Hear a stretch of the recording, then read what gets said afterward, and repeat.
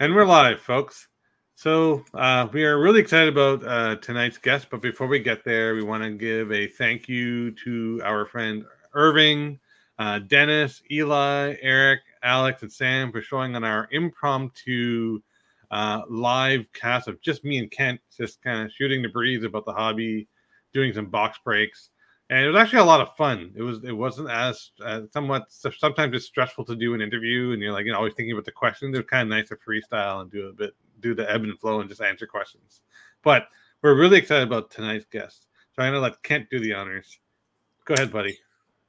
Thank you. We are honored to have on our show for tonight another woman of the hobby. She's a Nittany Lion grad, previously worked at MLBPA, is a Yankees fan, and is currently the communications manager for the Topps company. Please welcome Emily Kliss to the show. And I could bring her on. I almost forgot. There we go. Minor details, guys. Well, welcome, Emily. Hi, I'm so excited to be here. Thank you for having me on. Awesome. Just for clarity, just to get this out of the way, to our audience for tonight, and most importantly, out of respect for tonight's guest, due to Topps going public, we won't be answering any questions of Topps related to NFTs, the future plans, and anything geared towards that kind of topic or theme. Otherwise, Emily will be happy to answer any other questions you may have. So, Emily, we know you were just at the National, and Topps is very well represented in big shows and all-star games and stuff like that. So can you give us a little bit of how the show went and what was it like to interact with so many fans of Topps? Yeah, the National was great. We had such a fun time, and just being back in person with everyone was so nice. I think that it really just gave it an added layer of excitement this year because we didn't have it last year. So everyone was just, that much more raring to go and ready for the Nationals. So the booth was awesome. It was busy start to finish. Our events team just does an incredible job. As you mentioned, from All-Star to the Nationals to our Transcendent events. They just crush it every single day, and it's really cool to see and really cool to be a part of. So booth was busy. We had Rapper Redemption, we had Pack Wars, we had so many appearances, Project 70 artists, Fergie Jenkins, Chipper Jones. There was just always something going on at the booth, which was great. And having our collectors there in person was, just icing on the cake. It was really nice to be able to chat with people, meet people who I had only spoken to online for a year and a half. Just be able to actually have some in-person interaction was really great. Was there anything that at the show that stood out to you the most during your time that you were there? Yeah, there was a couple different people. I don't think one story in particular, but during some of the Rapper Redemption, that program, a couple of people, came up, they got their silver packs, and then they actually came back to the booth later that day to open up the products they had originally bought, like with people on the Topps team. And I just thought that was so neat because we really got that firsthand experience with a few of the collectors that were like, hey, I just want to rip this open with you guys. And so I was standing there and someone pulled, an auto of Jeter numbered to 5 and someone else pulled a printing plate with Blake Snell on it. Like it was just, there were so many, of course, like fun hits to witness, but to know that people, came, they got their Rapper Redemption, and then they circled back later on the show and maybe it was, a little less busy for us just to rip open some product with the Topps team right there. I thought that was just so awesome that people did that. It's really cool to be a part of, be able to chat with people in person and just share over this, love of trading cards that we have. So that was, some of my favorite moments was really just getting to be a part of the fans' experience at the show itself. Nice. So I'm going to delve a little bit into your past history. So was it sports, participating in sports, or was it a family member that gave you your first introduction into sports cards? And did you collect cards when you were younger? Yeah, I did. I think it all kind of boils down to my dad. He's got his complete sets from 63, 64, 65. We still open cards together, which is a lot of fun. That's really cool. Yeah, it's a lot of fun. I try and always, bring him home something every time that I head down and visit my parents. So we're always, ripping open cards together, which is a blast. And it's kind of what it's all about, right? Just being able to have that connection with someone and bond with someone. So he was definitely the reason I got into trading cards because he's been a collector, and our family is just very sports oriented. I've always played sports my whole life, so I still have my little league softball trade-em card that they give to you on the t-ball team. So it's kind of just always been a part of my life, and I love collecting my own cards. I mean, who doesn't? So that's kind of how I got into collecting, and then I think too, working for the MLBPA really showed me a different side of the business of collecting, which was so interesting to me, and that led me right to Topps. So it's been I'm so grateful for the journey that I've had, and my time here with Topps has been nothing short of amazing. And I still feel like it's also only just begun for me. So really exciting stuff. But I've always been a fan of cards, a fan of collecting, and sports especially. So it just feels like the perfect fit. Now, before I throw it over to Meet, did you personally get a chance to walk the floor and find anything for yourself? Yeah, so I walked the show floor and I told myself, you guys, that I wasn't going to buy anything, which almost happened. I was walking around with two of my coworkers, Jillian Gross, who runs all of our events. She does just such an amazing job. The booth, the details, the amount of time and effort that goes into every single event blows me away every time. So big shout out to Jill and Stephanie Rothstein, who works alongside Jill, putting together all our events and everything that goes into the behind the scenes. So we finally had a moment. I said, guys, let's walk around the show. Let's just see what's there. Because I know myself, I knew I was going to get carried away if I started buying things. So if I didn't start to buy anything, I would be okay. But we stumbled across a table and it was a really neat idea. They had just basically brown paper bags that said baseball, football, basketball, hockey, etc., just on top of the bags. And it was $5. You buy a bag, you have no idea what's in it outside of either being one relic or auto guaranteed in each bag. And so I said, you know what, we're here at the show. Like, let's just, $5, we got this. We'll see what happens. We'll see what comes out. And so the three of us, just stood at a table and ripped it open. And it was really fun to kind of have that experience together after you put so much work into the show itself and so much behind the scenes work and making it all come together that we just got to experience the fun of the show for ourselves. And so, having the three of us just rip open a $5 blind bag was a lot of fun and kind of, scratch the itch a little bit as far as spending some money at the show. But I came out pretty unscathed other than the $5 purchase.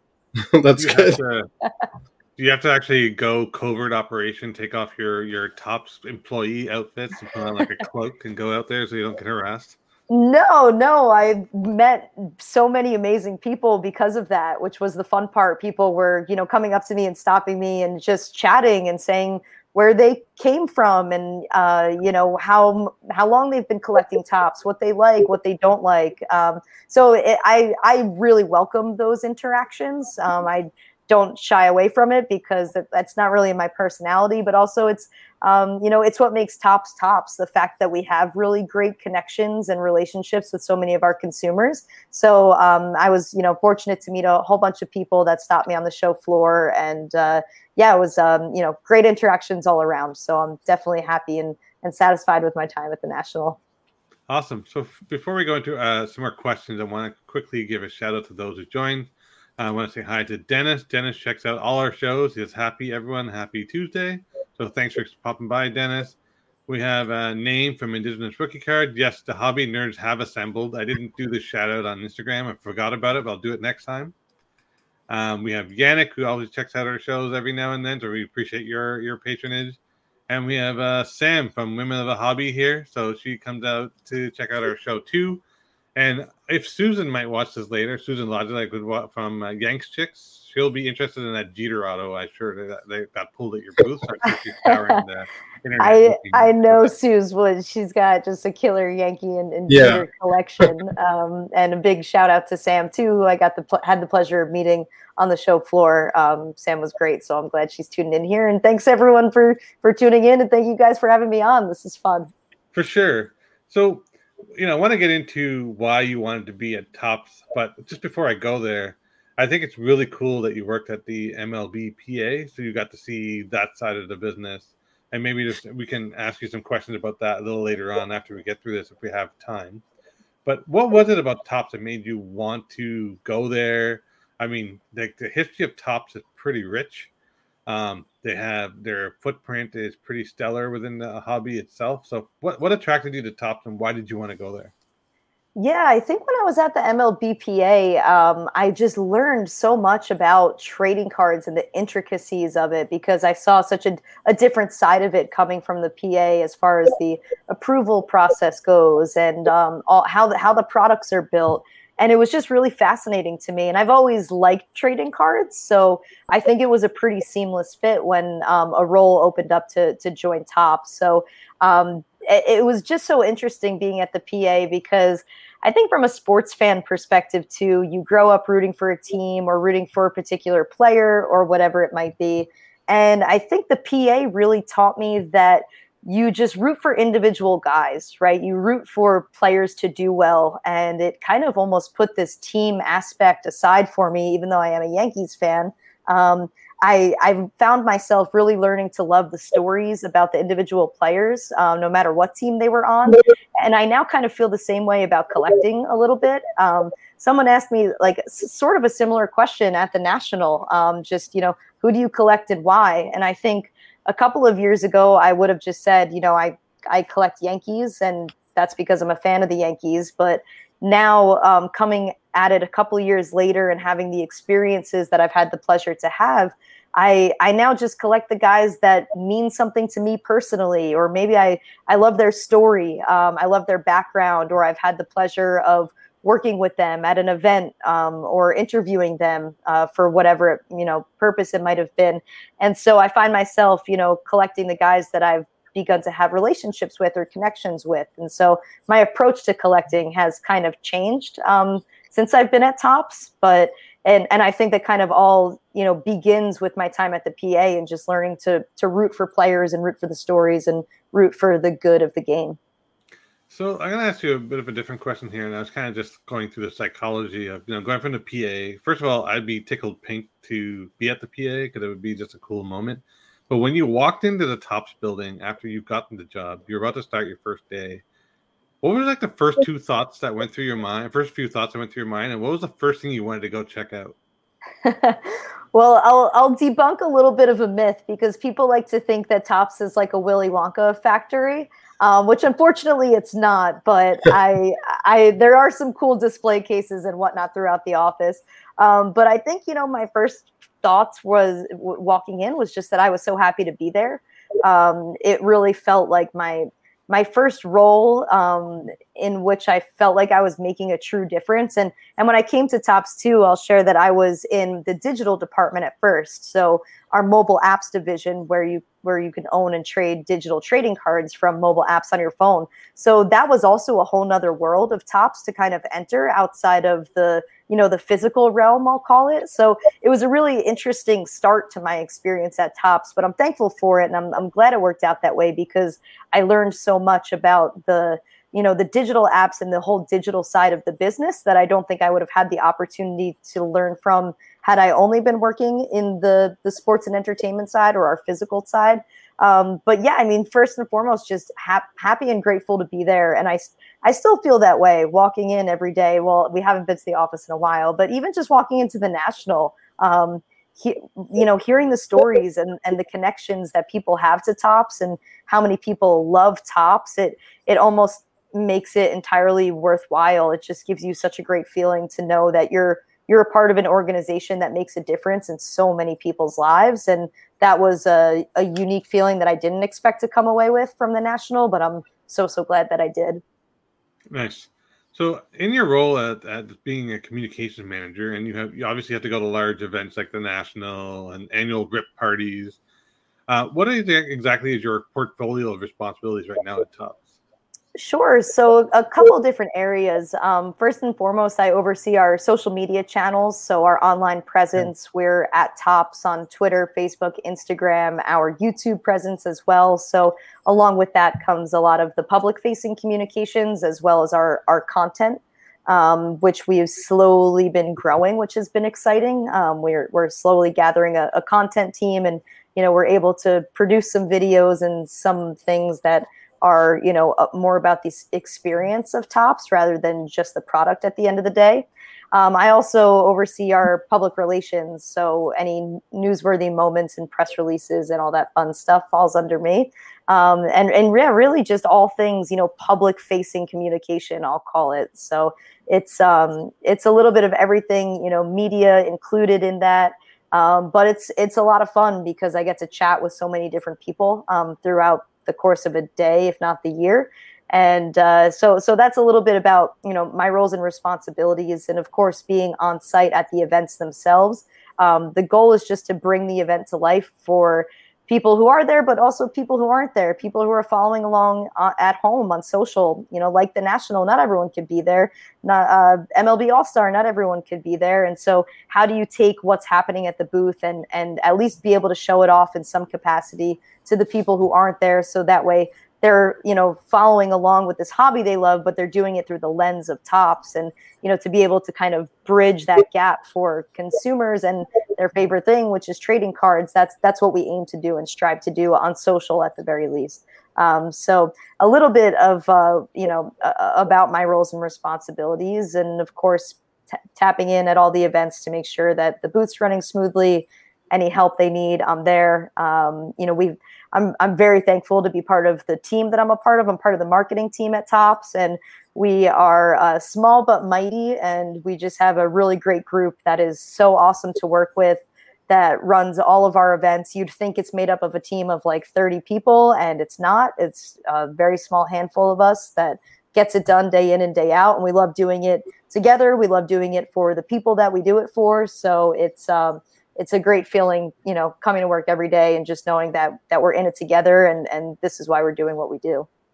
It's interesting because, like, my wife, she is in communications, so just want everyone to understand communications field itself, not ignoring PR as part of it, and a very other aspect, is a tough position. It's not the easiest, and sometimes you have some difficult things that you deal with from a communications point of view.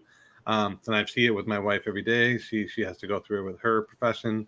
I work in advertising and also work in tech, so I know full well the complications there. So I appreciate your knowledge and your enthusiasm to still keep trucking, which is great to see, because sometimes in marketing, some people, they're a little bit on the bitter side, but you're clearly passionate, and I'm glad to see that it hasn't devolved what you would love doing, right?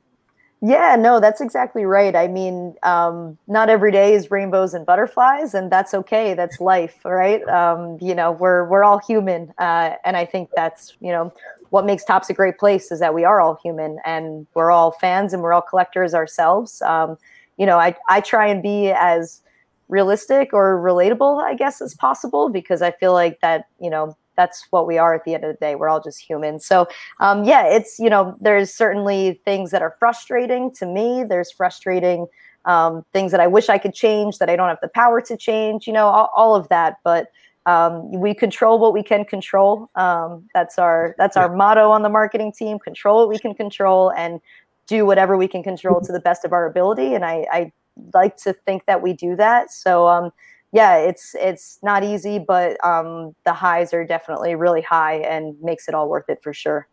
We'll get to nerd out on advertising in a bit, but I'll turn it over to Kent to take it part away. Thanks, Amit. So kind of to segue into the next question. So we know that March of last year, and literally all the way up until, I'd say, March of this year, the pandemic was pretty much overtaking all of North America at that point. Can you give us a semblance of what that was like for you and your team to navigate in terms of putting up relevant, fresh hobby content via your social channels, given that there wasn't really much going on and sports was very limited and the majority of the customer base was sitting at home? Yeah, it was an interesting one there for a while. How our business is so driven on what happens on the field, and how do you go about that when nothing's happening on the field, right? So we had to get creative.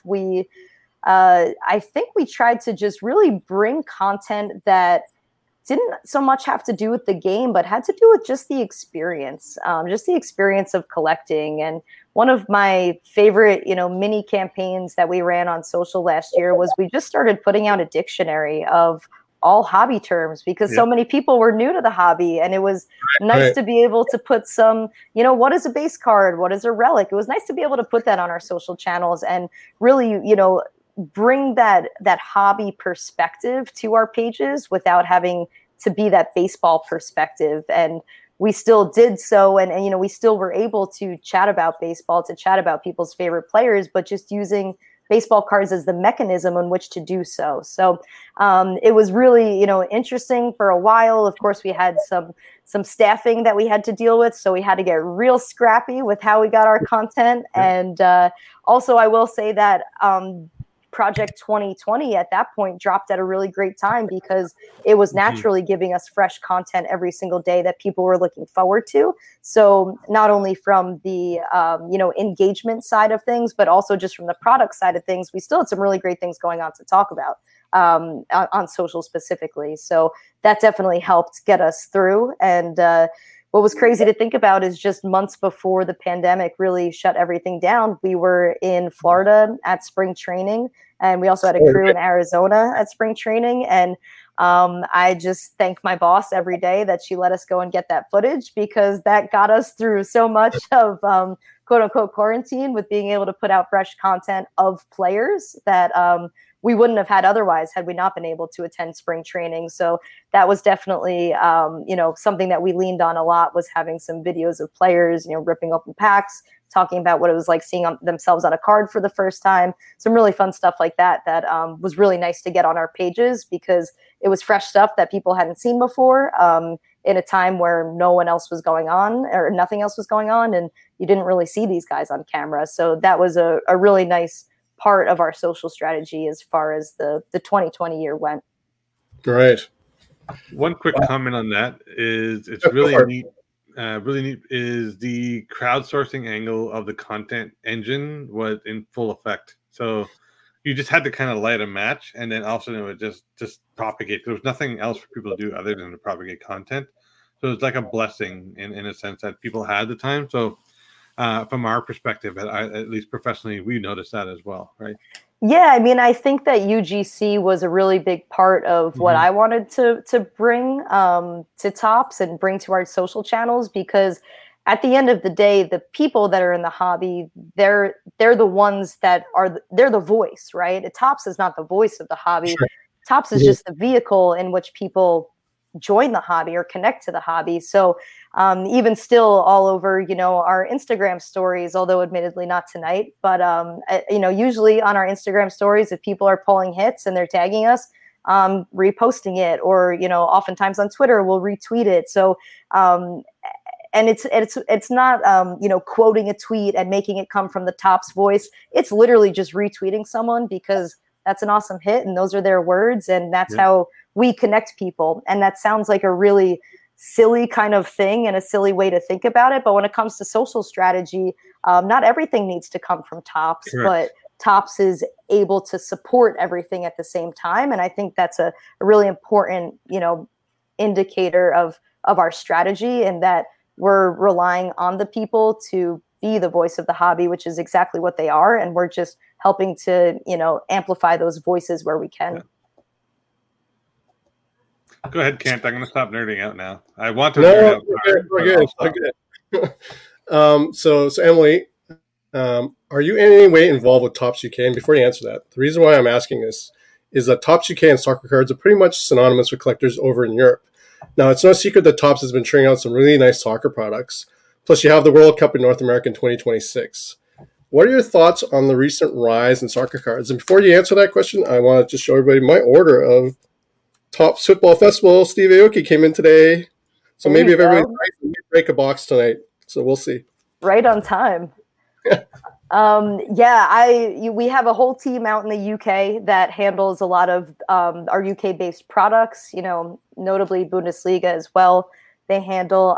So I don't have to deal too much day-to-day with the UK team, though I am in close contact with the social media manager over there, who they just broke 10K followers on Instagram very recently. So that's been exciting to watch their following grow and see not only the influx in the quantity of the content, but the quality of the content as well, putting out super nice graphics and whatnot, just something that they've been trying to really grow over the past couple of years since I've at least been in contact with our UK counterparts, and they're such great people as well. So it's really great to see how much they've grown. But soccer cards have been hot. I think that, even just a couple of years ago, no one really expected them to do what they've done. And we've just watched it unfold before our eyes, which has been amazing. And when you have something like that, where, all of a sudden something kind of blows up, it actually allows you to play a little bit more with it, to see what collectors like and don't like. Whereas when you compare it to baseball, we almost already know what people are expecting from us and what people like and don't like. But when you have something that's so new, it really allows you to get creative, to play around with it. It allows you to fail, which is super important, because that only helps you grow the next product or the next time around. So it's been fun to watch the journey of soccer cards, and there's really no better time to be in soccer cards right now because of, like you mentioned, like World Cup's coming and all of, the Euros were just on. So it's just the Olympics right now, right? There's just a lot of big tournaments happening in the sport. And so I think that just naturally sheds a light, on soccer cards as it is. Yeah, for sure. Absolutely. I've seen the rise in soccer. It's crazy. It's crazy how much attention soccer is getting. I think it's a good thing, though, because it's one of those sports where it's kind of like a global appreciation for it, Yeah, and when you think about it too, soccer was one of the first sports that actually came back during the pandemic. So right. I think, maybe that had something to do with it. I'm not sure. It could, just speculating for the sake of conversation. But hey, soccer was one of the first ones back. And so I think that when people were just so starved for watching any type of sport on their TV, which I know I was, it was like, hey, let's rally behind soccer now. Sure. Like, let's do it. And so it's really nice to see how that momentum has just continued. What are two things that you take pride in most being the communication manager for Topps? Is there top two things that come to mind?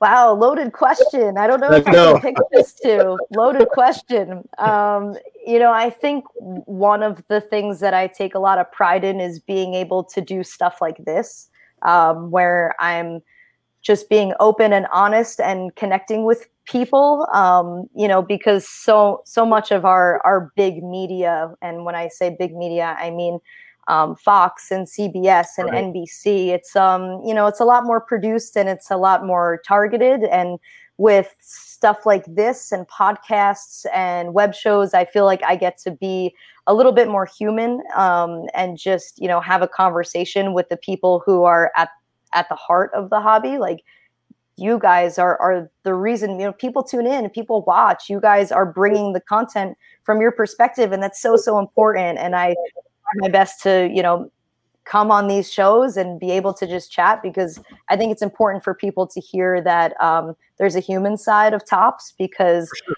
There's definitely frustrating things about Topps and frustrating things that people have experienced. And even if I'm able to just put something in perspective to someone, or at least be the person that says, hey, we recognize what's going on, then that's what I'm happy to do. And then I think my second thing that I might be most proud of is really just the growth of our social following. When I had originally stepped into the role with Instagram specifically, because we identified Instagram as one of our platforms that really had the most potential to grow. And I think that when you look at the hobby, or even just our consumers in general, if you're going to be on one of the social platforms, Instagram is usually the one that we find people on. And so we had been unverified and maybe 80K or so. And, there just wasn't a lot of resources to put behind our Instagram account. And now, 2 or so years later, coming up on 2 years later, we are, very strong Instagram following. We're verified. We've got a good amount of followers. We're posting multiple pieces of content every single day, and bringing content in a way that people have not really seen before. Just for a quick example, even something like Allen and Ginter, right? We started to announce all of the names that are going to be in Ginter, which drops next week. Yeah. And it was so awesome to be able to get some of the talent themselves to send us a video of why they're excited to be on Ginter and use that as a way to announce the checklist, essentially. And I feel like it's things like that where you might just give it a like and then scroll past it on your feed. But it's stuff like that for me, I'm especially proud of, because we're really changing the way that we're bringing that connection, or we're connecting fans, even more to their favorite products, favorite talent, favorite subjects, whatever it might be. So it's little things like that I'm proud of, that have been a bit of a grind. It takes, I like to say, it takes a long time to turn a big ship, and Topps is certainly a big ship. So it's been, a grind for a couple, the past 2 years, to be able to say, hey, this content is important. Our social presence matters. We need the resources to be able to bring unique content to our fans. And so we're slowly getting there, which is really, really exciting. What's interesting, and sorry, Kent, it's going to jump in real quick. So, Topps has done a very good job of its social presence. It's also shifting the mindset from the old boys club to understanding how the youth operates, right? How does the current demographic operate? What are the metrics to push people to the right platforms? And the fact that Topps has embraced that has put you in the position of doing that, and fostering that culture of innovation. It's very refreshing to see, and I know you're Topps, and I'm going to mention Panini does the same thing on their own level, but not all companies are very socially conscious or aware of how to push those pedals, right? So it's neat to hear that, and it's neat that you've got, I can tell, and I know the logic and what goes behind all this. It's like, just so everyone's aware, they don't just come up with a campaign. There's actually metrics, there's analytics, there's data to support these models, and I'm really happy to hear that Topps is doing that. It definitely got me attentive when I heard Topps 2020. Kent and I spent way too much money on that stuff. So, it's kudos to Topps for doing that, and I'm glad to hear that. So I just wanted to make sure that was well understood by folks out there. Yeah, no, it's such a good point, Amit. And I think too, we've changed from this mindset of the intern has the password to Twitter, right? And is posting memes all day, right? Our content has evolved to a point where, maybe this is even a third thing that I'm proud of, but we had a Zoom interview with Tom Glavine earlier this year. I think it was before the RIP party. And we asked him about Juan Soto being on, the cover of Series 1, and he had a great thing to say. And so we took that piece of his interview, and as soon as we announced Juan Soto was the cover, shortly thereafter, we pushed a piece about Tom Glavine, commenting on Juan Soto.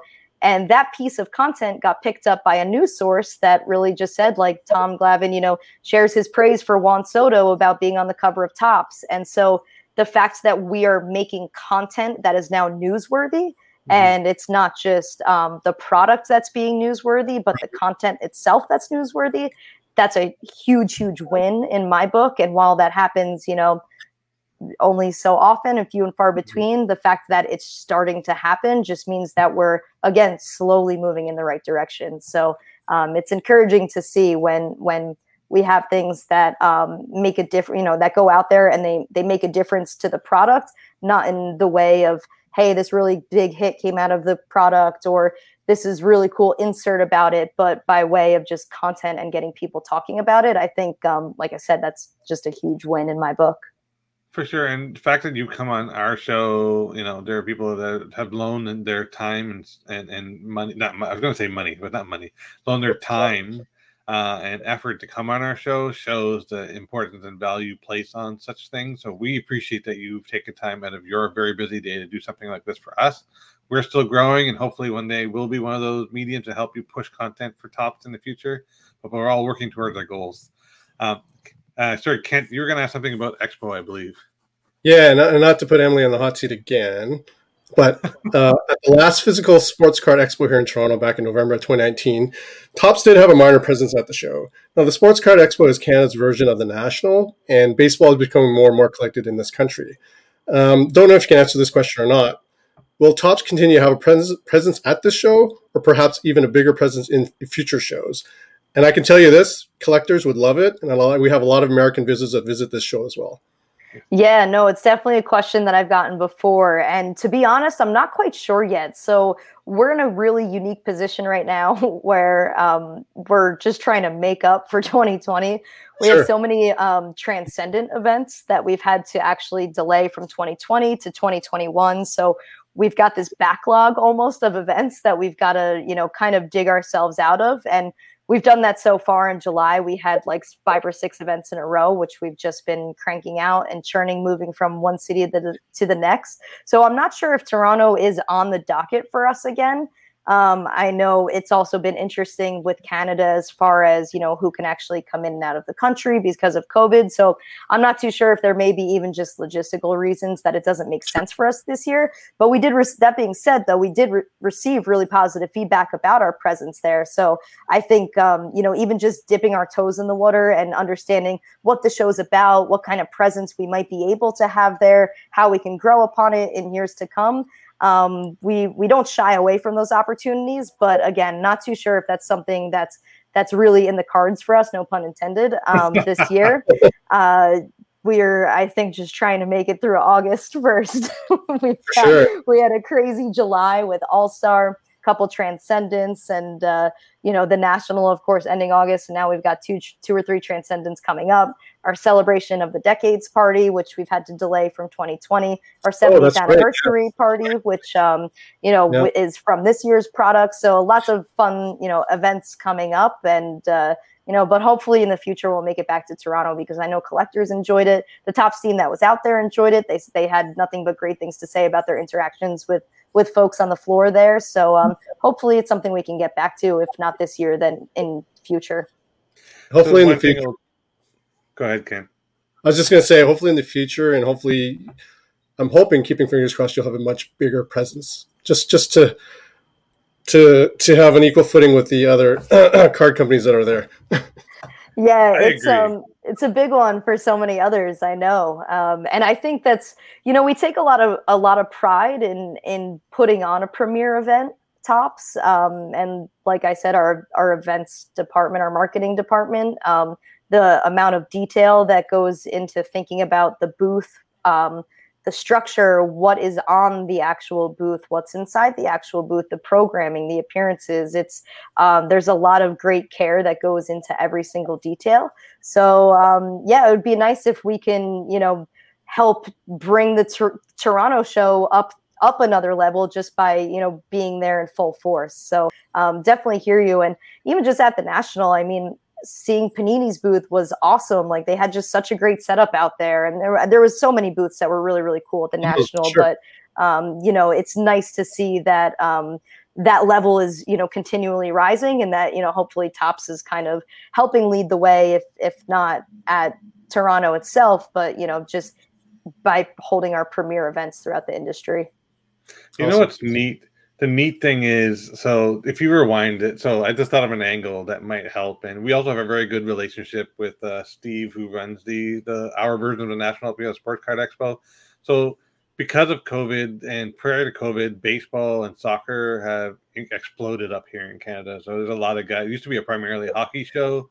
Now you're starting to see basketball, hockey, football, and baseball with equal footing. So if Topps were to kind of look at it from a soccer and baseball angle, there's more than enough collectors here that would just love to see your products. And I will plug Topps Heritage Hockey was the best product in a long time. I love that product. If you can make that again, I won't say anymore. Okay, that's it. Noted. And I think it depends too, because when you break down our events, and this is again getting into what my coworker Jillian Gross does every day, and she just crushes it. I don't have enough amazing things to say about Jill, but there's so many things that you don't think about when you just approach a booth that are so specific that go into the events. The way that the booth is wrapped, the traffic flow, what products we have there, what products we're promoting, what products we're trying to push. So it's kind of interesting, because it's like, from the organization's perspective, you think, hey, do do we need to promote soccer product right now, right? There's almost like this weird, how do you promote a product that isn't on shelves? So there's like a lot of really interesting questions that we have to ask ourselves internally, so that way we're cranking out a good experience and a good booth presence, and just like I said, a premier experience for people who are at the show, and being able to connect with our fans while also being realistic about the reason why we're there, right? Every show of ours has a very specific purpose, has very specific goals, and it varies and it's different from show to show. So you almost have to take Toronto like out from the rest of them and say, what is our real purpose here? And you kind of like work backwards from there when it comes to putting the whole event together. For sure. And we know we put you a little bit on the hot seat, so we're going to take you off the hot seat, but we're just very passionate Canadians, and we just love to see you up here. That's the simple motive there. I love it. I will definitely tell the marketing team in our daily sync up tomorrow that yet another group has told me we need to be back at Toronto at Sports Card Expo. And Kent and I will help. So just before we go on, there's a couple of people to say hi to. So Sanderson to Orr. So hey, thanks for coming out to the show. Kent has a fan. Go Kent, go. Sanderson, yes, he made a comment about he doesn't like the fact that licensing is the way it is. I'm sure we all would love to have it differently, but it is what it is. Here's a question I don't know if it's related to, was Topps ever in Brooklyn? Yeah, Topps began in Brooklyn. Topps's roots are in Brooklyn. The Shorin family was, part of the original Topps. So we're now in the bottom in Manhattan on Whitehall Street, the very tip of Manhattan. So we could see Brooklyn from the office. But it wouldn't make my commute any easier, I'll admit. But it's nice that we're still so close to our Brooklyn roots because, we're celebrating our 70th anniversary of annual baseball cards this year. And that is crazy to think about, not even just as a representative of Topps, but just as someone who enjoys the hobby. And any American company that can stick around for that long is pretty amazing. It's cool that, we've been able to kind of stick to our roots throughout it all and remember who we are and why we began and where we began. So that's been fun. I will say on the Brooklyn note, for anyone watching who may be in Brooklyn, this upcoming Friday, we are going to have the Topps truck come to Brooklyn. It'll be at the Old Fulton Plaza. I'm not sure if you're familiar with our Topps truck tour, but it's been traveling around from city to city to promote National Baseball Card Day, which is this Saturday, August 7th. So on Friday, we are going to have the truck back to our roots in Brooklyn at the Old Fulton Plaza. So you could stay tuned on our social channels for a bit more info as the week goes on and Friday gets closer. But to go back to the Brooklyn note, we'll be there with the truck for sure on Friday. Awesome. So Kent, prior to the show, Kent and I always agree to split up the questions, and he always gives me this question. And I'm a Blue Jays fan, so it bothers me a little bit that I'm going to go here, but I have to. So Kent, in the future, just because I'm a diehard Blue Jays fan, please don't give me this question again. Sure. So we know that you're a Yankees fan. Okay, I said it. You're a Yankees fan. We had a guest on prior, which you mentioned earlier. Susan is also a Yankees fan. She's also a former Topps employee, and she PCs Derek Jeter. So is there a prerequisite that you must be a Yankees fan to work at Topps? That's so funny. I think it's proximity. Being in New York, you kind of naturally get a bunch of Yanks and Mets fans in the office as well. So pure coincidence, but definitely proximity to the city has something to do with it. It's actually fun because this past week in Chicago, one of our brand managers or assistant brand manager, Ryan, was out there with us, who comes from Chicago originally. So he's a big Cubbies fan. And so it's nice to have those, stories that pop out from Topps about who actually roots for who. And although it was a little bit of a rough week for him in Chicago and his Cubbies, it was still fun to have someone, that it just being in that location hit home for. So that's a great question, but no prereq, but definitely proximity helps a lot. Yeah, you could. Well, Brooklyn Dodgers had never left. I'd been a Brooklyn Dodgers fan, so I have an affinity for Brooklyn Dodgers and Jackie Robinson, but we'll save that for another show. So I want to get into more about you, the person, right? We talked a lot about your job, and then you're more than just your job. You're a person who enjoys the hobby. You mentioned that you do it with your dad. So here's your 3 questions in a row. Favorite sport, favorite athlete, and who do you collect? Oh my gosh, you're really putting me on the hot seat now. Let's see. My favorite sport, I'll go with baseball. Big baseball fan. It's in my blood. My grandfather played for a farm team for the Phillies. So just kind of in my blood, which is neat. I'm a Yanks fan. I will definitely have Aaron Judge's back any day of the week. I think he's been really great for New York, and of course, just the numbers he puts up as far as current players goes. But kind of back to my point about just rooting for players that I feel like maybe I have a connection with, or collecting players that I feel like I have a connection with. I've had the pleasure of being on a couple of Zoom calls with both Juan Soto and Chris Bryant, and they have been nothing but just so genuinely nice and so happy to be working with Topps, and to be on the call where I'm showing Juan Soto his face on the Series 1 packaging was just so neat. And I love and cherish that experience that I had. So, I collect a little bit of Soto just out of, knowing him and getting to have the opportunity to chat with him on Zoom a couple of times. But I think it's, I'm almost like a little bit of an ADD collector, because I'll be obsessed with someone for a day, and then I have another Zoom call the next week, and I'm like, bam, it's all about this person now, right? Like it's like one to the next to the next to the next for me. For a while, even I had this awesome call, and this is really all related back to the RIP party, where we had a whole bunch of Zoom interviews with current and former players who were ripping open old packs of cards for us. We captured all that footage on Zoom, and then we aired it during the RIP party.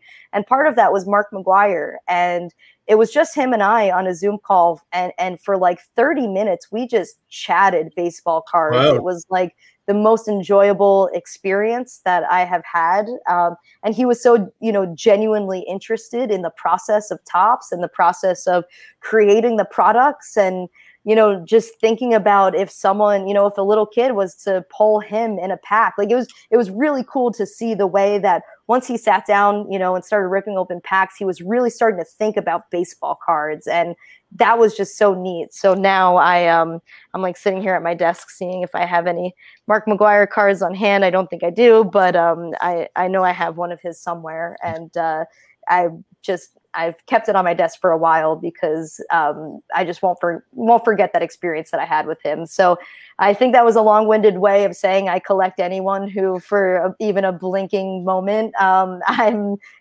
fond of, or appreciate, or had a really good experience with. So probably not the best answer as just saying, hey, I collect this one guy and I'm all in on this guy. I like to just make up my collection of the experiences that I have.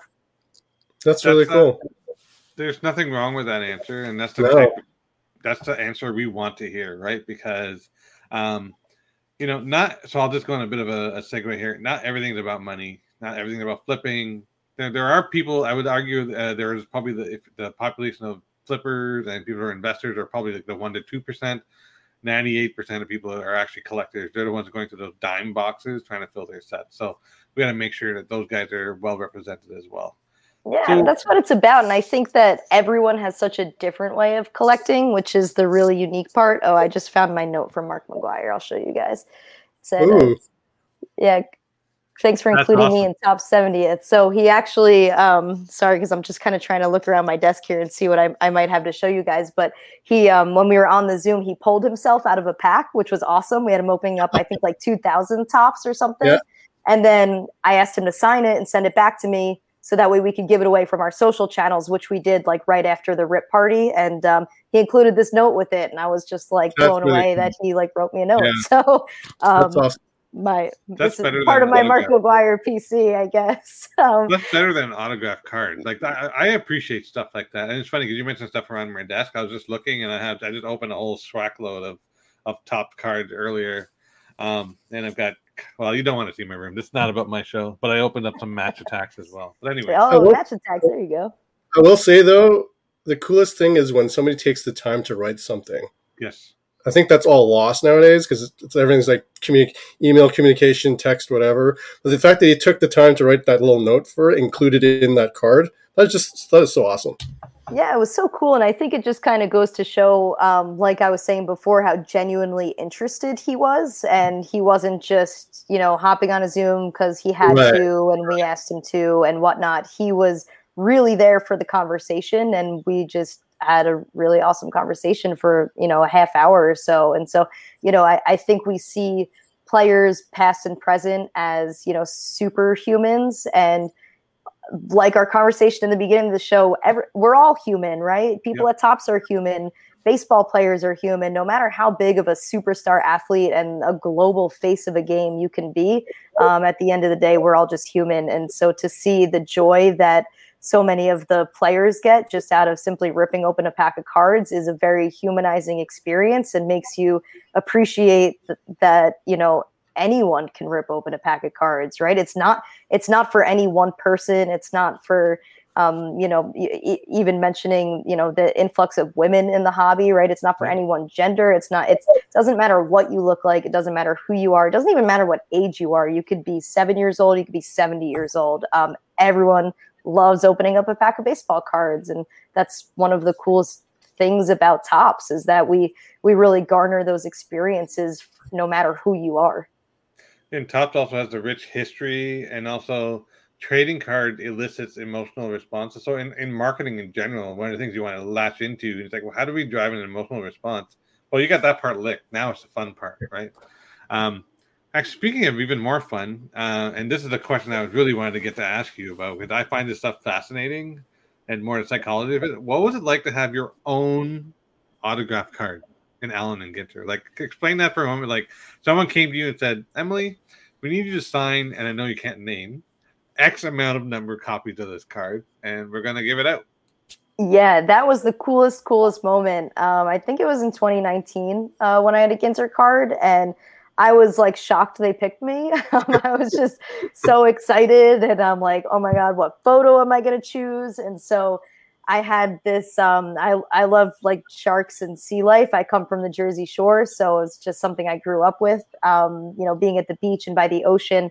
So I had this like shark t-shirt, and Ginter that year was actually releasing during Shark Week, which is like the best week of TV.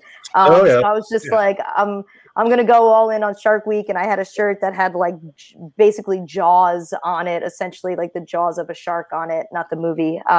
And so I'm like putting up like the scary face to do it. And then that ended up being my Ginter card. And I was like nervous when I sat down to sign it. I'm like, I don't think I've ever cared this much about my autograph before, and so I practiced a few times, and then there's only 10 copies. So I signed 10 copies that ended up framed and out in the wild. And a really funny story about it is that I saw one of them on eBay, and I'm on the phone with my dad, and I'm like, Dad, we got to bid on it. Like I got to get one that was actually out in the wild. And so we were super confident. We're on the phone. It's like late when the auction was ending on eBay. And at the last second, my dad was outbid by someone. And I think he took that personally. Like he was so offended that he could possibly get outbid, like buying one of my Allen and Ginter cards. And so for the next couple of weeks, we had all the notifications on about, the listings, if it was like Emily Kless in the title or whatever it was. And so I said, Dad, there's another one up there. I think it was number 8 of 10. And it might have been a buy it now even option, I think. So he said to me, oh, like we missed that one. And I'm like, okay, I'll give it up from here. It's just, timing isn't going to work out, but it's still fun to have the cards out there. And then the next time that I saw my dad, he actually gave it to me as a present. So he bought it. He found it. I have one of my cards that was actually in circulation, which was super, super cool. And it was just like a fun experience watching my cards go up on eBay. And then this year, what's really neat is that they're kind of doing the same sort of concept, but in Garbage Pail Kids. And so in series 2 of GPK, which comes out this fall, I believe, they did some employee, I guess you could call them employee short prints. And so they asked me to be on one for GPK. So I'm a garbage pail kid, which looks so silly, but it was the artist did an incredible job. I actually think I have I do right here. I have the original artwork. They sent it to me. Get out of here. Oh, nice. There's my GPK. So that will be, and he sent me like the original sketch too, which was really neat. So that will be coming out in the fall, and I really hope I get one of those because I love GPK in a weird way. I just think it's such a fun brand and is so culturally iconic. So I'm really excited for that one. But always an honor when Topps is thinking of me. So I'm I excited. was gonna say, your Ginter card is like scarce. It's scarce. There's only 10, and I'm like, guys, I want a copy. Like we had to go on eBay and buy a copy. So I don't know if anyone out there has it. I've got stuff to trade for it. Is all I'm saying. Well, you heard it here first. You heard it here first. Yeah, you get 10 copies, and Emily will trade for it. And just so if you want to give some props to Topps Design, like the designs of the latest set is phenomenal. I love the artwork. Heritage set, yeah. Very simple and effective. I love that style of art.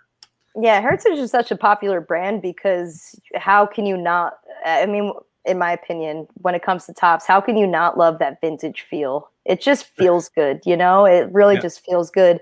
Opening it up, the colors usually pop, like that bright blue that you just flashed up. I mean, come on, that's awesome for a baseball card. It's not just the subdued colors. There's kind of wacky colors that they make just totally pop in Heritage. So really, really great product line all the way through. Awesome. So I know we're coming up on an hour. Are you okay to keep going for a bit? I'm all yours, you guys. So fire away. I don't want to wear out your voice. So just please be honest with us. I had some tea because the National was I was like yelling through a mask for 5 days straight, and my voice was not having it. So have my water here. I'm ready to go for as long as you guys need me. Awesome. So want to get one question. I don't know if you kind of addressed this already, so we might be able to skip it, but there's a particular piece of this question. So everyone knows you're a Series 1 baseball product. That's a badly kept secret. So everyone knows about it. Baseball players know about it. Fans know about it. But the Rip Party concept is new.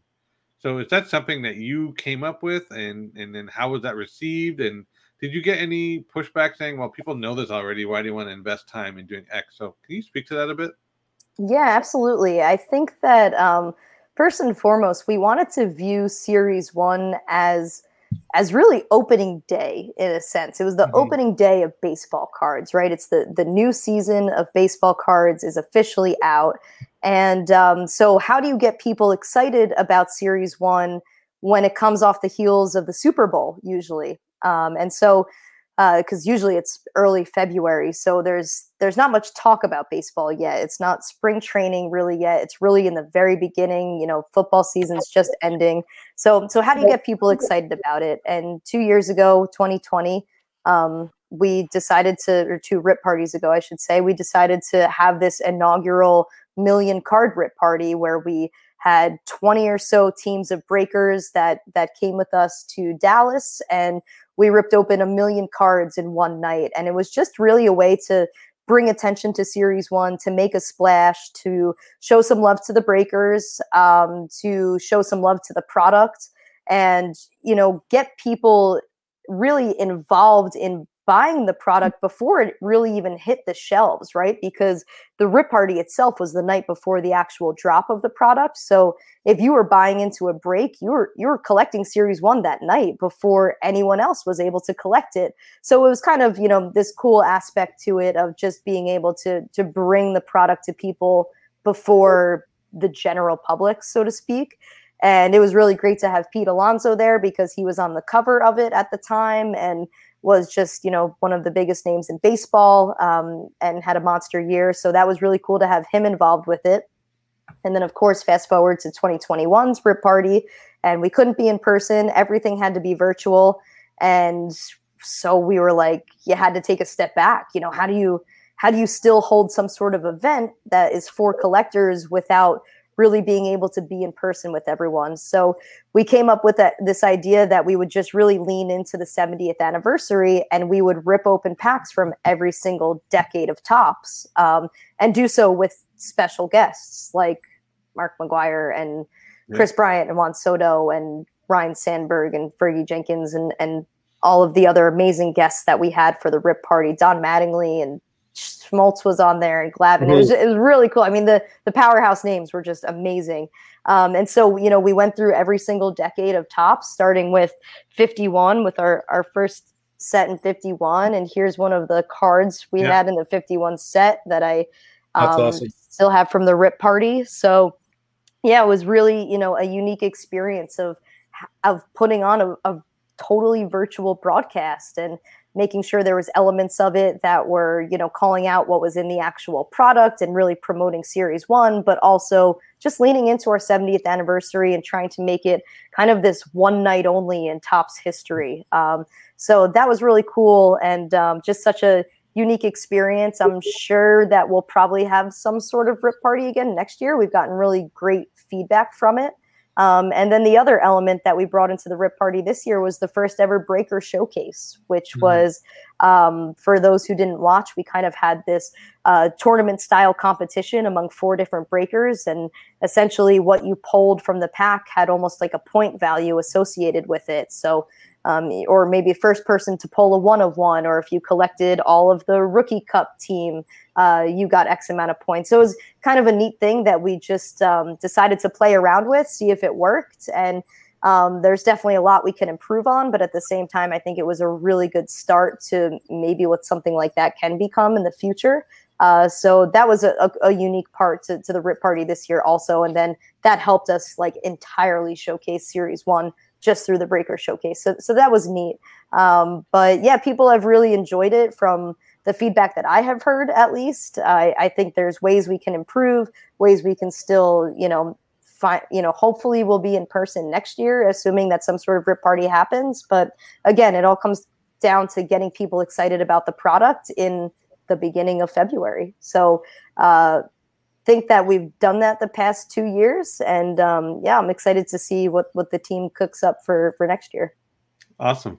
Just before we go, Kent, to ask your questions, I want to quickly say hi to a few more people. So our good friend Eli, he says you have an awesome guest. So this is Emily here live and in person. So she's an awesome guest for sure. We're having fun here. Webo2, we just asked about the Allen and Ginter cards. I hope that answered your question. Our good friend Name says Shark Week rules. So you got a fan there. I'm going to throw this one up here because I thought it was funny because you short form Garbage Pail Kids to GPK, which is very very modern way of referring to product. So I think it's awesome. He agrees that the artwork's fantastic. Dennis is always here, and he said we had a great show tonight, so that's awesome. And thanking Emily, and we thank you, Emily, for coming on. Thank you, Dennis. Thank you, Emily. Still have a few more questions. We're going to try and keep Emily sane. These aren't very long questions, so we're almost done there. Kent, go ahead, buddy. So speaking of artwork, we've had the pleasure of interviewing Paul Jennis of Game Within the Game, and we've had Blake Jameson on our show as well for Project 2020 and Top 70. They're just an example of Topps staying innovative. So in your mind, why do you think it's important to remain ahead of the curve in terms of being innovative? Yeah, I think that Topps has always been an innovator in the space. You look at, the 70 years of history, and you don't happen upon 70 years. You have to continually fight for each year and fight for each product and improve upon it every single year. And I think what was really nice was we found this really great connection between baseball cards and artwork, but even more so than that, baseball cards and culture. And that's where the artwork kind of clashes in there. And so with you see Project 2020 and now Project 70, it just brought a whole new, it gave you a whole new idea of what a baseball card could be. Right. If they're so collectible as it is, and artwork itself is so collectible, then how can we really mesh the two? And I think that Topps put together Project 2020, and that changed the game for baseball cards. And I know I say this as a representative of Topps, but even just as a collector, I feel like it changed the game. And it just came, out of the gates as, continuing to put Topps as a leader of the pack as far as, the ideas that we have. And this is all kudos to the product teams and our e-commerce team who runs Projects 2020, Project 70. So I think we found this really great niche where we're just kind of connecting with artists, and we're bringing their fans and their consumers of their artwork into our space. Especially from our perspective as the marketing team, it's all about the new consumer, right? It's about, of course, who is already in the hobby, but it's about who isn't in the hobby that can be in the hobby. And so finding these different alleys and different ways that you can reach a collector or someone who could be a collector is important. And I think we kind of, we hit the nail on the head with that, with the artwork aspect of it. And within that, the artwork itself is so different. So what I might love as a piece of art, you might hate, and vice versa. And I think that's also the neat part about the projects, the e-commerce Projects 2020 and Project 70, is that it really drove the conversation every single day, whether you thought it was an unbelievable drop or whether you were sick of seeing another Yankee. It just drove the conversation, and people were chatting. And at the end of the day, when you're making news like that and you have enough people that care about what you're doing every single day, you've done something right. And so the art drops have just been or the art sets, I should say, have been a huge success for us. But also, just as a collector, they're amazing. Some of them are just absolutely amazing. There's so many artists that I love in different ways from our, talking about Project 70. There's so many artists that have such a different approach to the way that they actually put together their cards. And so I think that whole process has just been super neat to follow. Absolutely. I can't add on to that. No, that's a perfect answer. I was trying to, Mike. No, that was really well said. So Emily, what advice can you give to others who want to follow in a similar path as yours, wanting to get into career in marketing, communications, and or the hobby itself? Yeah, I think that you gotta work hard at the end of the day. I try and work my butt off every single day, because I'm doing it not only for myself and my career, but I'm doing it to make my small piece of the earth a better place, and my small footprint at Topps make what I do better for consumers at the end of the day. I've had the pleasure of working with a lot of really great people, not just at Topps, but through, my time at the Players Association. And I've made some really amazing relationships and connections. And that has become so valuable to me, not in a way that has, passed me along to Topps or anything like that, but in a way where I've been able to just learn and network and always try and evolve and be dangerous, right? You wake up feeling dangerous, like, hey, what am I going to do today that's going to make a difference for my organization, that's going to make a difference for me and my career, that's going to make a difference for the people around me. And so I try and do that every single day. And while some days it's harder to keep that into perspective because you're so in the daily grind of it, you just got to keep working hard. I've mentioned this July has been really crazy for the Topps team, traveling all over, going from Denver to our Transcendent events, which we had a few in between Denver, and then going out to the National, and you're setting up the booth and you're breaking it down and you're talking with so many different people, and it becomes a little bit of a whirlwind. But that's what I love about it, is because that adrenaline is kind of what keeps me going, and doing things like this with you guys is what keeps me going. Even though like my laundry still isn't done for the National, I'm here, I'm here to chat about baseball cards, because this is what matters. What we do right here and what we're doing right now, this is what matters for the hobby. And no matter how many people are here watching with us, these conversations are what matters. So bit of a tangent sort of answer, but I try and just work hard and put my best foot forward. And, if you can see it, you can be it. So I try and be that for anyone else who might be watching. Oh, that's a great motto. That's a great motto, actually. So I got to ask you this question, and we kind of went over it the other night. So this is this video called Summer Internship 2014, which is a parody of The Most Interesting Man in the World. So first of all, was that you? And if it was you, what was the inspiration behind the video? Yeah, you're going back to my YouTube account. I'm afraid to ask what else is on there.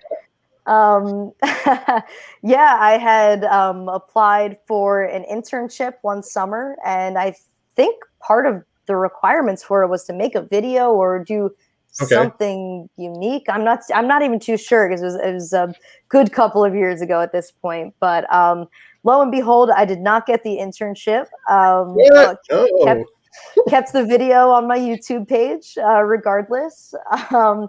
But it's also those moments that just build you into the person that you are, right? Not every door is going to open for you, and I think it's how you handle the adversity that matters the most, as opposed to it's always great when you're celebrating successes and accomplishments, but it's who you are in the moments where you're bummed and you feel hurt and you want to cry, right? It's those moments that how you handle those is what speaks to who you are more as a person. So didn't get the internship, kept the video on my YouTube page, called a chip on my shoulder, whatever it might be. But yeah, that was a fun one. I think I've always been into, the content perspective as far as editing, directing, producing videos. So you can tell from my YouTube page that goes way back when. And yeah, so that's a funny shout out. I appreciate that question because yeah, goes to show that, no matter what has or hasn't happened for you, you don't know what might happen for you tomorrow. So I'm thankful to be here on the top side. And, I guess that internship was, not in my stars. right. I would say it's probably not meant to be, but it led you down this path where you're at Tops now. So That's I would say exactly right. Tops is better off by having you as part of their team representing Tops, I'd say. Well, I appreciate that. What's interesting is, so I'm going to a bit of a segue here. You said 2-3 things in our interview today, which I love, right? And especially from being a tech guy and working in advertising, was you said not being afraid to fail, right? Always being positive and pushing yourself forward, right? And and understanding it's okay not to be okay. You just mentioned it just now. Like sometimes you have moments you just wanna sob in your pillow and whatnot. So this next question is gonna be interesting. So I have a feeling I know where it's gonna go. And first of all, just for full disclosure for everyone watching, I hadn't met Emily before because I had an internet issue, so we couldn't actually chat. This has been an awesome experience because I feel your passion and I can feel your genuineness, and that's really inspiring. So speaking of inspiration, if you had the chance to go back and find a DeLorean and go visit your younger self, what advice would you give yourself? Yeah, that's a great question. I would probably tell myself that I should not be afraid to be my authentic self.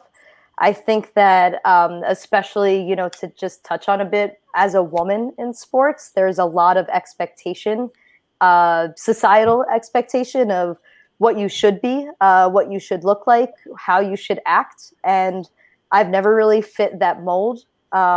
There's a lot of pieces to me that aren't your typical, good looking girl on camera. That's not me. And that you see a lot of that in especially the social media world. And I've never tried to be anything other than who I am at Tops. And I appreciate Tops for embracing me in that way. I appreciate my boss, Wendy Friedman. She's our director of marketing. She has embraced me in a way that I have always felt like I can just be my authentic self. And that's what makes me good at my job. And she has been my number one supporter because of that, even through days where it's really hard to get on camera because there's people out there that aren't nice and people out there that, that like to say things that are a little crazy sometimes. And, at the end of the day, those opinions are not the opinions that matter. It's the opinions of those close to me, the opinions of those who I work with, that we are all working together to build a better place at Tops, to build a better product for our consumers, to build a better strategy and presence on our social channels.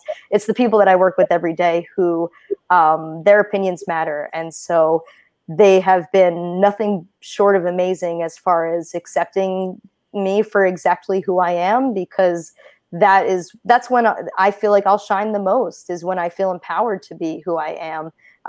Being someone I'm not is not going to cut it for me, at least. There's no pretending in this kind of role. You're either who you are or you're a fake, right? And so I don't want to be a fake. I want to be exactly who I am, and the people around me have made it absolutely okay for me to do so. And I would tell my younger self that. I would say just continue, to be who you are. I wouldn't change anything about my experience. I wouldn't change anything about my journey. I have no regrets because it's only lessons learned, as cliche as that is. But I would go back and tell my younger self to, it's okay to be who you are. And maybe I'll wish I had found that a little sooner, and going back to telling my younger self to stop trying to fit a mold that I'm not going to fit in. But that's, I think, what I would say to myself, just continue being you, because at the end of the day, that's what people want me here for, is for me to be no one else but me. You know what? You mentioned earlier about how your dad was so upset that he couldn't get your auto. I know why, because he's extremely proud to have a daughter like you, and so if your father is listening, you did a fantastic job raising your daughter. Like, she's got full of inspiration, pride, and motivation to definitely. The purpose of our channel, even though we talk about trading cards, it's the vehicle to help inspire positivity, diversity, inclusivity, and there are not people in the traditional demographic collecting cards. You mentioned just now that your director, your boss, is another woman, yourself a woman. There's the people who set up the booth. I believe you mentioned 2 women that do that. So there's 4 women already in very, very senior level positions that are doing some amazing things for Topps.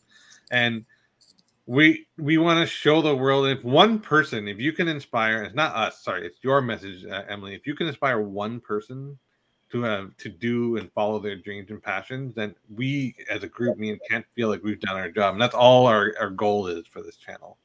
So before I go and tub stomp there, and I wasn't supposed to go on a poetry motion there, but what are your thoughts based on what I just talked about and seeing more and more women collectors in the hobby, and actually not just collecting but influencing the hobby, like yourself and the group that you talk so passionately about?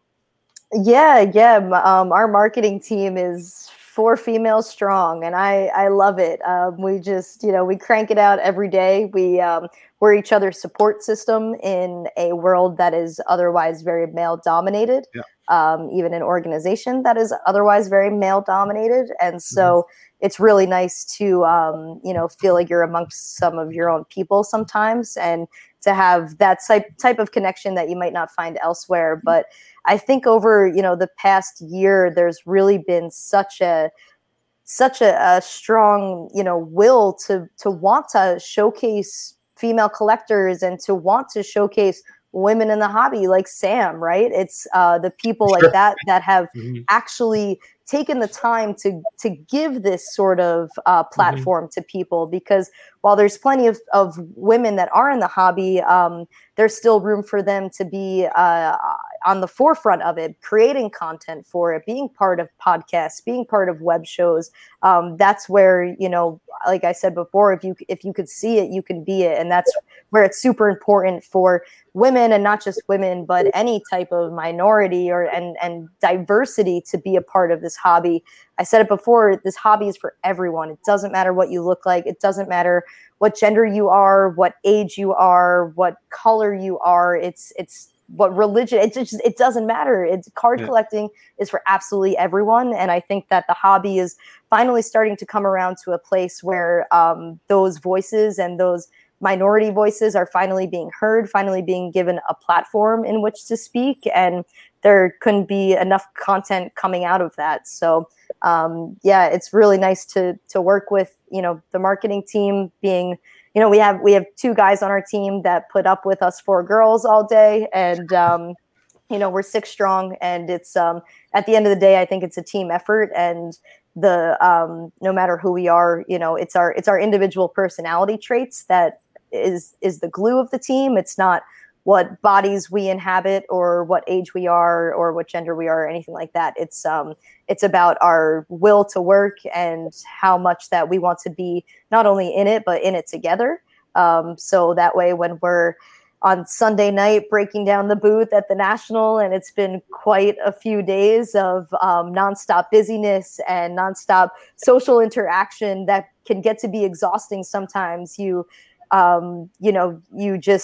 look around and me and Jill and Steph, who I mentioned earlier, we just had this moment where we were on the show floor shortly after buying my $5 blind bag that we ripped open together. And we kind of just were like, wow, like people are here because of Topps, or at least partly because of Topps, right? People are at the National because of what we do. And we had such a sense of pride in that. And it was just a really cool realization to have amongst, you know, the team that I work with day in, day out, that we kind of see the best sides of each other, and we see the not so great sides of each other, and we work through it and get it done at the end of the day. So it was a very cool moment to have with the two of them specifically at the National. But yeah, it's a good time to be part of the hobby right now, because the platforms exist. The will to showcase different types of people on those platforms exist. And that's just super important.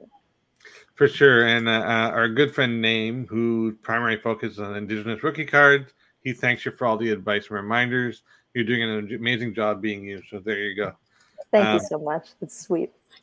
Yeah, he's a great guy, and you've been an awesome guest. So we got 2 questions left. So I want to keep your voice. You haven't take a sip of water yet.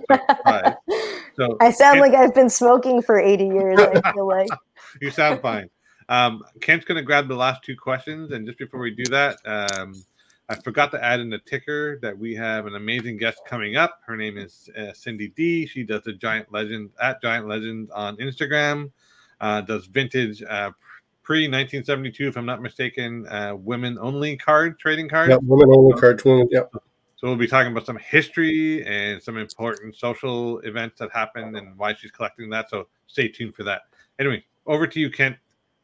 So Emily, this next is not really a question. It's more about, do you have something to share with our audience that's coming up? I believe it's National Baseball Card Day. So can you share with our audience what that entails and how they can get involved with that? Yes, definitely. This Saturday, August 7th, National Baseball Card Day. We are so excited because it's really a place where we can support our local hobby shops, which is the root of the day. It's really important that you go out to your local card shop, you support the people there. There's so many amazing stores across the country, Canada included, that are, you know, here for the hobby and here for the people. That like I keep going back to, it's about the people, and there's so many amazing people that run local hobby shops that are participating in National Baseball Card Day.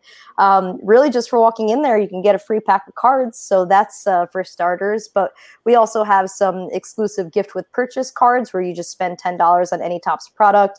And there are 2 cards. I believe the first week is Tatis Jr., second week's Alex Bohm.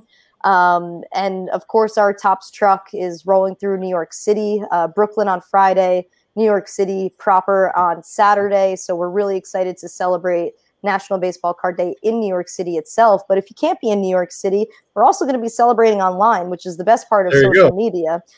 So at Topps, we are going to have some giveaways going out, some really just unique pieces of content, hearing from some former and even current players about what it was like growing up collecting. So there'll be some really neat stuff coming from our pages that day.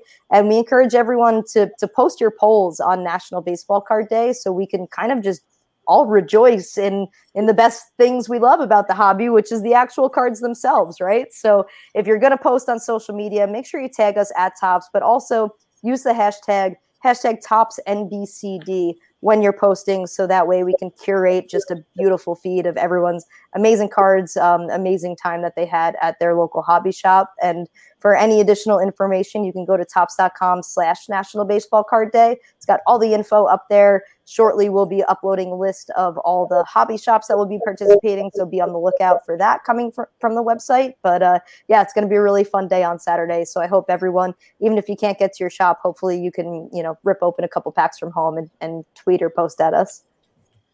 Now, Emily, will there be, again, this year, autograph parallels in those packs? I believe so. I don't quote me on it, maybe, but I believe so. I think we actually just dropped the checklist today, so I would have to go back and double check. But yeah, card design looks super nice. Almost has like a stadium club feel to it, to me at least, just like the nice large photos. And of course, the National Baseball Card Day logo. So yeah, some good players on there, nice design. And yeah, it'll be fun to see what people pull from those packs.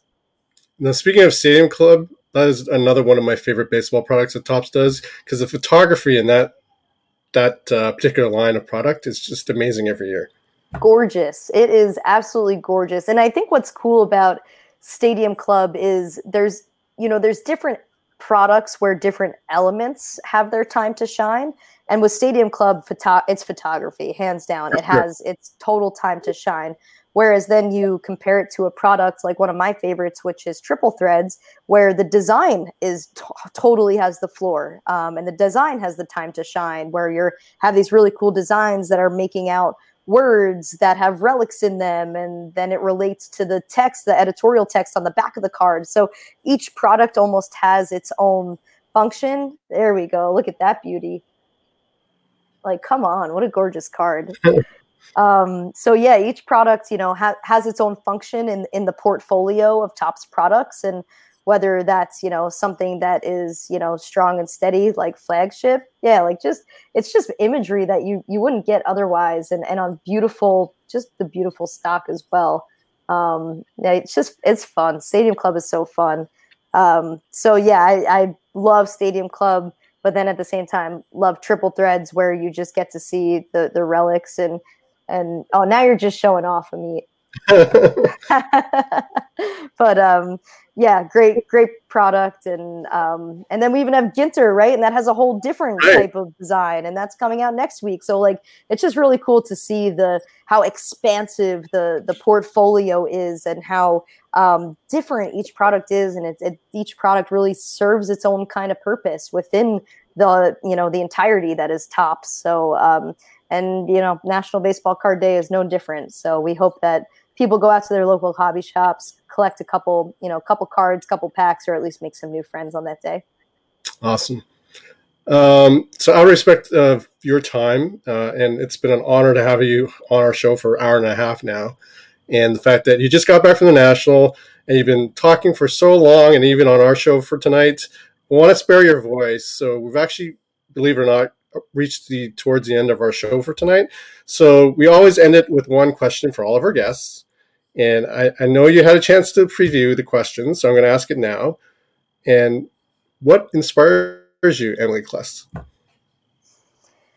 Yeah, personal connections. I am such a people person, and I think that at the end of the day, all we really have in this life are our relationships, our friendships, our connections with people, and just in the way that I like to collect cards of people that I have connections with. I think that kind of sums it up for me. It's you hold close to you what's important and what shapes you as a person, and the interactions that you have with other people is really what shapes you, especially in an industry like ours, especially in the hobby, where it's a lot more fun to sit with someone and open a pack of cards than it is to sit alone, right? So sure.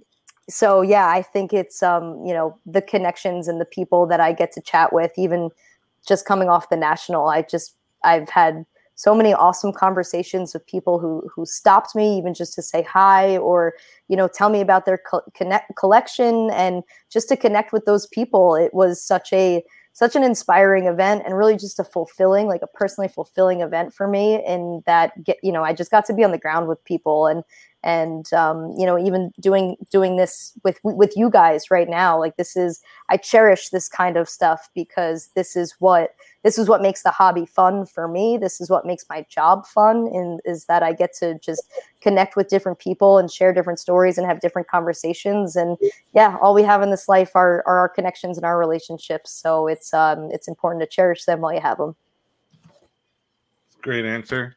And with that, we're going to wrap up the show, and Emily, you can just hang out for a quick second while we say bye to everyone. So there was a subtle dig, but I'm going to have to do it because I'm not a Yankees fan, and Sanderson to Orr is a Boston Red Sox fan. Clearly, he says the Earth needs everyone to be part of this hobby except Yankee fans. Definitely not them, but we don't really mean that.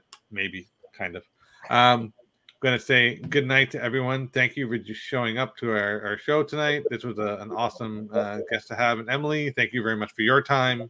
Hang out there. We're going to end the show, and have a good night, folks. Have a good night, everybody. Thanks for tuning in.